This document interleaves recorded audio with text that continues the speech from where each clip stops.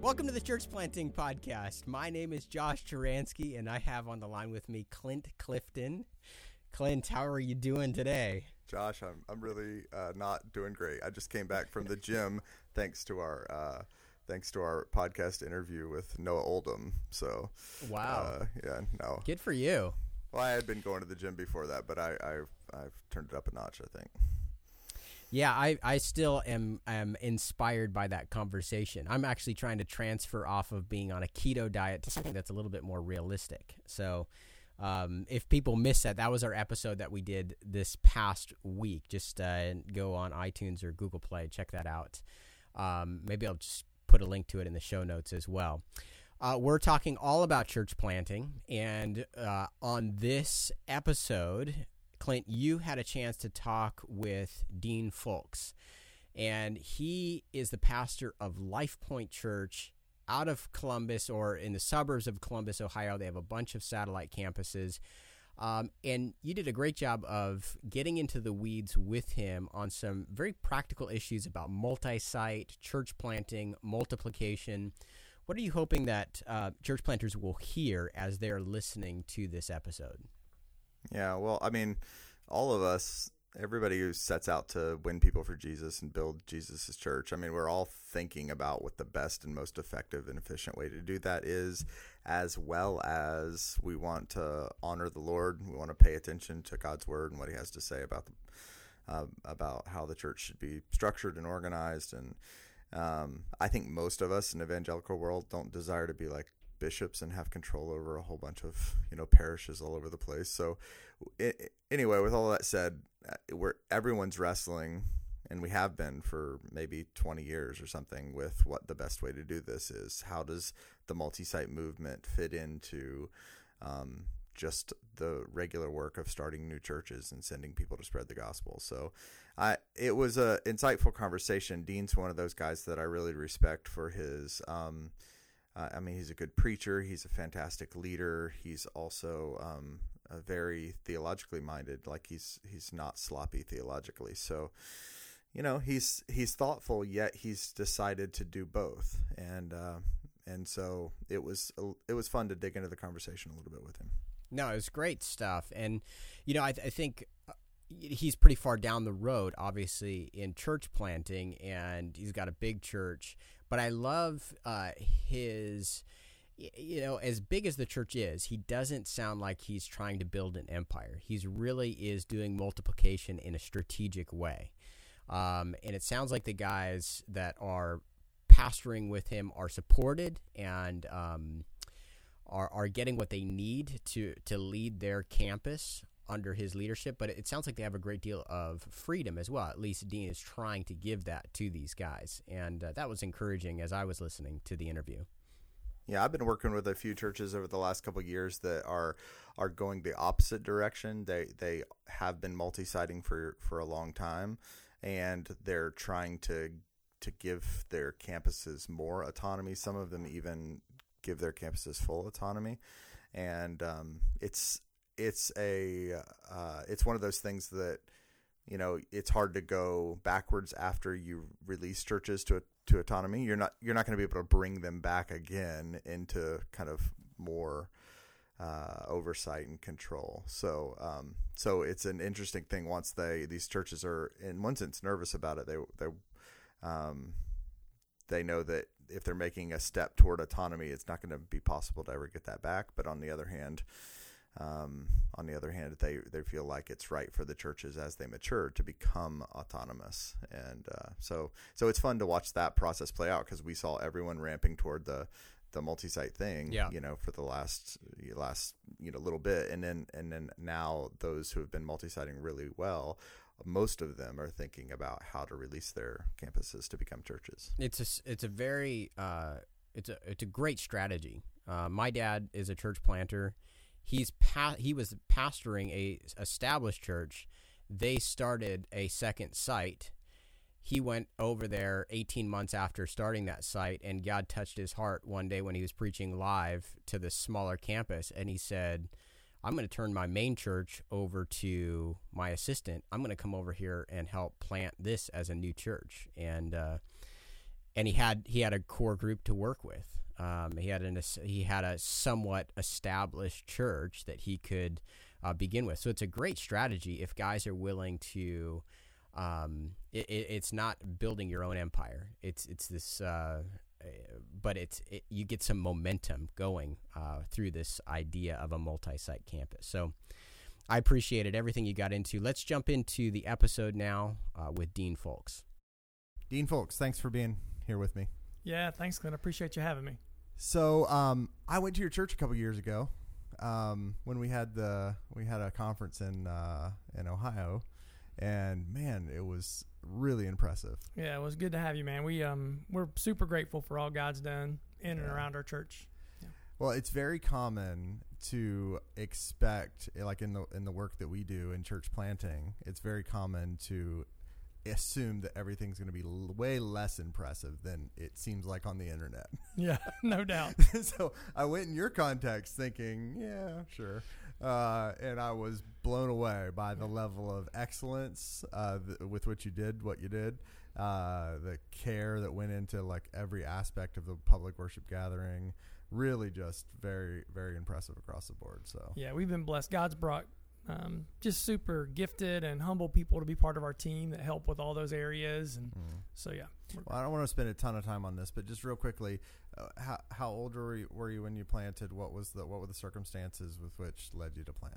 Yeah, so my wife and I helped plant a church. We were on part of a planting team in Memphis, Tennessee before coming back to Columbus to plant Life Point in 2004. Okay. So we had a couple of years under our belt, and it felt like a couple of more years than that of experience, right? Yeah. When you've been through that once, you feel like you've been through it for a long time. Yeah. So coming back to Columbus to plant, for me was like coming home. I went to school at the Ohio State University, which everyone hates around the country that we say the. But it was like coming home to me, right? Yeah. Okay, so Columbus was coming home. Yeah. Okay, and when you guys got started there in Columbus with Life Point, did it take off initially pretty quickly, or did it take a while to get? Yeah, so we kind of did it backwards, Clint. When we came, because I knew different churches, we kind of had some what maybe you would call handshake or gentleman's agreements that maybe these certain churches were going to lend people to us to get started. And you know how that goes when you move to a city. Sometimes that works out, sometimes that doesn't work out. And so for us, it didn't work out so much that a lot of people were going to come and join us. Yeah. So we had to pretty early on shift our strategy from going, let's have a crowd, then develop a core of leadership out of that. Yeah. So instead of going crowd to core, we decided we're going to have to flip that on its head and go core to crowd. Yeah. So for us, we started a Bible study. We had 13 people at our first Bible study in a house. Yeah. And then from there, we just kept meeting monthly for a while until we couldn't meet in a house anymore. And then we launched after about 6 months. Okay. And now, fast forward 15 years, the church is strong. You've multiplied churches. You've planted new churches. You raised up leaders from within. You've brought in some guys to resident with you. You've multi-sited also. So let's talk about that a little bit, like how you sort through those decisions. I think a lot of the questions I field today from church planners that have been on the field for a little while is the how of multiplication, not just that like the nuts and bolts of how to do it, but philosophically how do we go, how do we think about multi-site stuff in the big picture? And so how is your team sorted through that? Yeah, so we thought we were going to go the pure multi-site route, but do it just in a little different way by raising up guys to teach. We didn't feel like we'd had a couple of different churches in our city that had tried video kind of venue styled multi-site, and it did not work well. So we thought, man, we probably don't want to be the early adopters on that approach. So we decided, let's go the route. We're going to raise up guys, let them teach. And really what that led us to was a completely kind of a different model of multi-site, really a hybrid model of multi-site for us that, that we love, to be honest. I did not think I would like it. I didn't think I would like sharing the teaching prep and all of that. But, man, it's worked out now to where across our 4 sites, we have 4 live teachers. Each one of those guys really functions as the pastor of their church. It was great. Last year during football season, my son's football team played an away game in one of the communities that we've planted in. And so I'm sitting there at this away football game, and this lady and family are sitting next to me, and they only had one set of bleachers, right? So it's both, fans are in one group. So I'm just start conversation, and her name was Karen, I remember, and I got going, and I thought, well, I'm going to see if I can turn this conversation. So I just asked her, do you go to church anywhere? And she's like, yeah, we just started going to this brand new church in our community. And I was like, oh, great, what's it called? She's like, it's called Life Point. And she had no idea who I was, right? Never seen me, never heard from me. And that's awesome. Even though our team tried to do a good job in that community.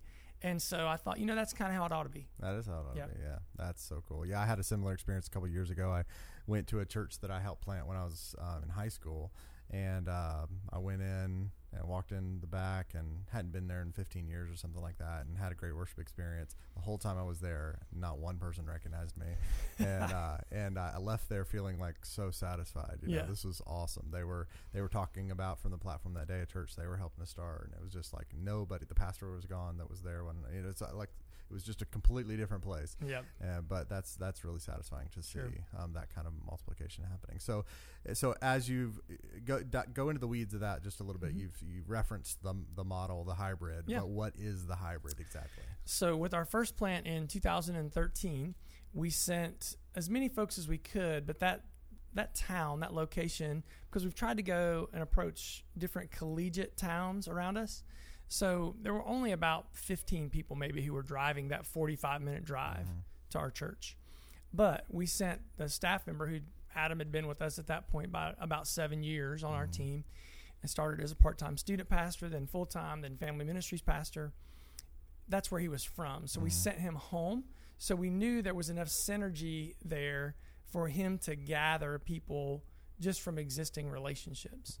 And so they did a great job in Mount Vernon, and that went well. And we also sent a college student at the time, he just graduated from college, with Adam to minister to college students in that plant, because we thought that he had the gifting, the calling, and the passion to eventually lead for us. Yeah. So 3 years later, his name's Cale.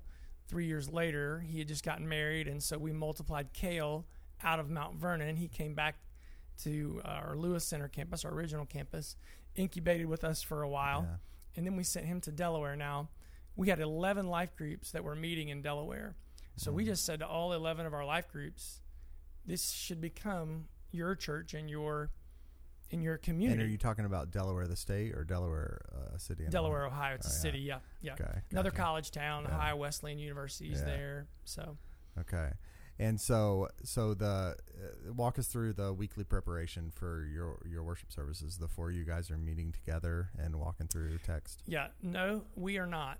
So we get together once a month and we talk through what's coming. So we all teach the same big idea, same series, same passage. Okay. From there, it's pretty much yours in terms of the application for your community. Are you concerned about the future implications of identity? Name identity, but as churches grow, inevitably leadership changes, all sorts of things go on. I know our network has been thinking about that a lot. Yeah. How are you thinking about that? So we're thinking right now about what does it look like for one or more of our campuses eventually to take ownership and create a multiplying network from where they are. Right. So we haven't got the details figured out about it, but we're thinking ahead about it. For us, so one of the criteria right now as we're thinking about it for that is that you have to multiply. Yeah. And when we say multiply, we're saying you have to send 10% of your people out. So there's a wonderful sacrifice and joy that comes with that. Yeah. So when we sent those 11 life groups to Delaware, that was about 10% of our congregation. Yeah. And I'll never forget standing up that first Sunday, and there's this big donut hole right in the middle, because those folks have been with us for a decade. They were friends, and they were our most missional people. They were, and so, but man, God just in his kindness has filled that thing right back in, and leaders have stepped up. And so then we got the crazy idea to do it again in 2018. So we got about 9 life groups meeting over in a community called Westerville. So we brought in a leader from outside of our context, incubated him for a year with us, and then we sent him and those 9 life groups, and they've started meeting over in Westerville. Okay. And are you guys, from a brass tax standpoint, are you still centralizing operations, funds, all that stuff? Is that? So we try to make it as easy as we can for the guys who are leading those campuses. So the things that typically church planters don't want to do, HR, financial administration, design, website, all of that kind of stuff is all central. Then we have processes that extend across our campuses that make things even easier. Now, if you were to talk to the other guys, if they were standing here, they would say, yes, they make things easier, and they make things harder. Exactly. Exactly. So are you just again, brass tacks, forgive me, but are you their boss? Yeah, I'm their leader on our team. Okay. And so you can fire those guys if they go off the wrong direction. Okay. Yep. And do you intend it to always be that way, or do you think there will be a time in the future where the relationship will be different? Yeah, I think that there will be a time in the future where that relationship will change. So we want entrepreneurial leaders. We want planters. Right. And eventually, I think just the organic nature of that relationship, much like parent to teenager, it just changes. And there comes a point when you're restless. Yeah. And are you, in your current setup with them, are they sustainable financially? Or are you requiring them to sort of only operate on the budget amount that they're bringing in? Or are you lending funds to that? So with our Mount Vernon campus, because they were more like a launch, like a plant, we subsidized them over 5 years. With Delaware and Westerville, since we sent so many people with them, we kind of housed their budget in our budget for the first year. But after that, we said, what you have is what you have. So they build their budget annually off of the projection based on the giving from the previous year at their campus. Okay. Yep. Gotcha. But from an ops standpoint, you run all that together. Yes. Okay. Right. Great. Yep. And but is there also church planting, like kind of more pure church planting going on from LifePoint as well? Yeah, we've had a supporting role with about 17 plants. Currently, we are a supporting church for Calgary, Denver. We've been a supporting church for Toronto and now in New York City. Yeah, just individual church plants in those places. Yeah. And how do you make those choices about what churches you support? Because you're in a role with NAM, so you're interacting with, you just resonate with a guy and you're like, I like that dude. So the way that we do it is we've said to each of our campuses, find someone that you resonate with. So each of our campuses is a lead in those partnerships, but other folks from different campuses can go if they go on a trip or whatever.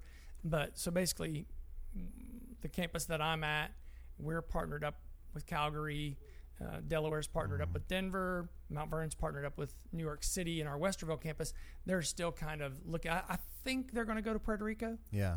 But well, you in your role at the church now, are you preaching every weekend basically, or do you have a teaching team? Yeah, we have a team. One of the challenges for me has been that as we have launched churches, we're sending out our best teachers. Yeah. And so I find myself in that movement of having someone while they incubate, and there's a synergistic sharing that goes on there. Yeah. And then all of a sudden they're gone. Yeah. And then you have to, I know we just called a new church-based CPC to our church who's a great teacher. His name's Chad Grigsby. And so he's already taught at all 4 of our locations. Okay. So he's going to be super helpful in that way. Yeah.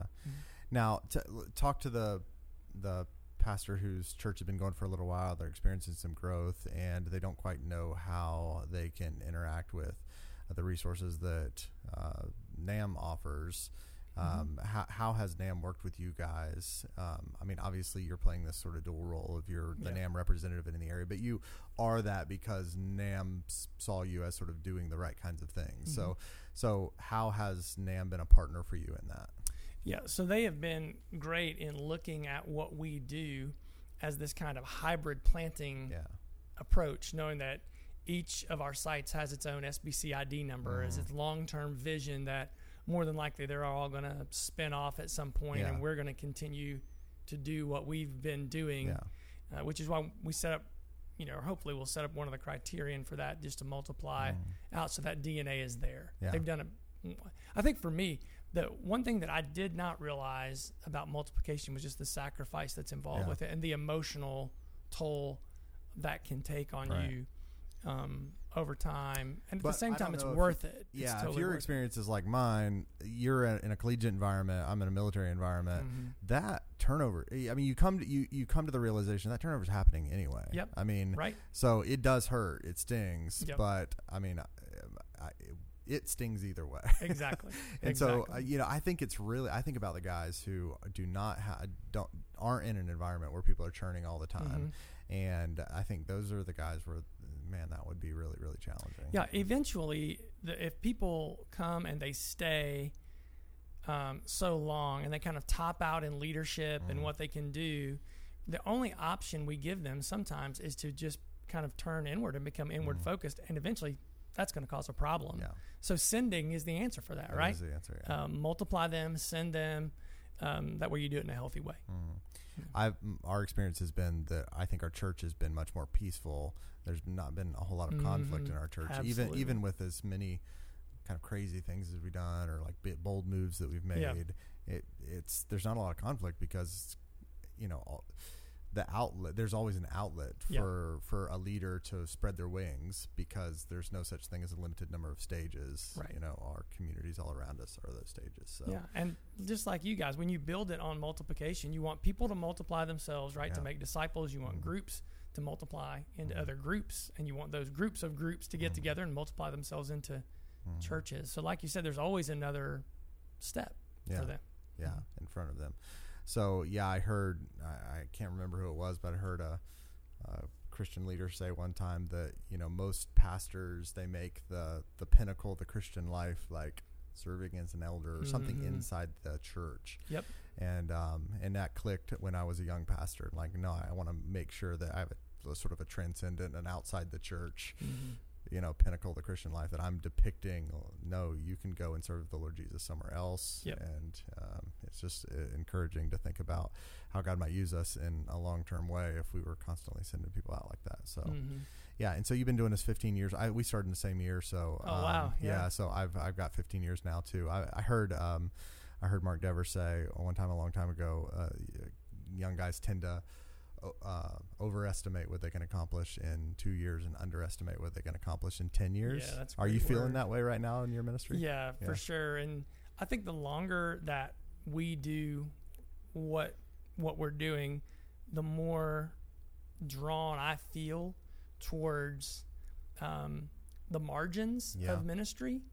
We're kind of noodling ideas right now about how can we create processes and identities to create marketplace ministries that are separate and outside of us. And something we've quite honestly, we've done series on work and that, all those kinds of things, but to create self-sustaining businesses that operate on Christian principles, who knows what they'll become? Will they become micro churches? Will they become? I don't have any idea about that yet. We've not gotten that far, but the longer I do this, the more I think about where is the church not reaching that we should be. Yeah, I was talking with somebody earlier today about that sort of reconciliation idea that we want to be holistic in the approach to reach our communities, and sometimes I think in our tribe at least there has been we've avoided that kind of work because we're afraid that it'll lead us to liberalism, you know, and it's there's got to be some version in between where it doesn't lead us to liberalism, but it does lead us to a holistic loving our community and figuring out how to serve the marginalized in our community. Well, we don't need to look any further than the book of Acts and Paul making tents and those. The work that he did to see that it's absolutely not just could be, but probably should be. Yeah. Yeah. I mean, fear of liberalism, though, especially in the SBC where we had like a brush with liberalism or, came close to it, has, I think, kept us away and made us really kind of scared of that sort of thing. So it's exciting to hear about the multiplication work that's going on. It's also fun to see the spectrum, I think, of, how different guys that are going out there and getting started, and their churches are like multiplication is this common theme, but many of us are skinning it in all these different ways and creative ways. And it feels like the Wild West a little bit right now. Like we've not settled on it. It seemed like, everything's going to settle on the multi-site thing or the church planting thing, but it's like, man, there's this wide spectrum, and I find joy in that. Like, I do just too. Looking out and seeing that, and the learning opportunities that gives all of us really are incredible. Yeah. So we can come and look at what you guys are doing in the military context and go, okay, what parts of that could work? Are transferable. Where we are, and it's super helpful. I've been amazed working with Brian Fry, and I've been amazed to see how much overlap there is between the military work and collegiate work. I mean, there's just, it's the same age bracket, and there is just a lot of crossover that happens between those lives. So, the church that you planted are the different campuses in similar types of communities that I know you mentioned they're in collegiate type of communities, but the communities are pretty similar? Yeah, so Mount Vernon is this kind of more of a self-contained rural community, but it's gathered around the campus. Westerville actually is the largest suburb in Ohio, so it's kind of this massive. Actually, the suburb is so big that the diversity in Westerville now is pretty incredible. Yeah, because it stretches inside of the beltway of our city and long outside. And then Delaware is more something in between. Yeah, it's kind of a kind of half blue collar, half white collar mixed community with some ethnicity, not a ton of ethnicity, but it's also gathered right around a campus as well. Church-wide, what percentage of your congregation would you say is currently collegiate? I would say we're probably 10 to 15% collegiate. So it's a relatively small percentage. So you have a lot of families. And the reason for that is that our original campus has no college or university in that community, and because it's our oldest of our four, it's the largest. But I'm looking at the data that's coming out of our church now. Probably in the next 18 months, we will cross the line of there being more people that are part of our church who are not at our original campus than are. It's always been that way. You know, we've had more people at the original site than at the other three locations, but that's about to tip. Yeah. Well, let's just finish up today. Let me ask you, looking back at the last 15 years, what's the best decision that you made that has borne the most fruit in your early church planting work that you've seen just manifest out in great ways, if you look back over the 15 years? Yeah, I think it was probably this multiplication decision.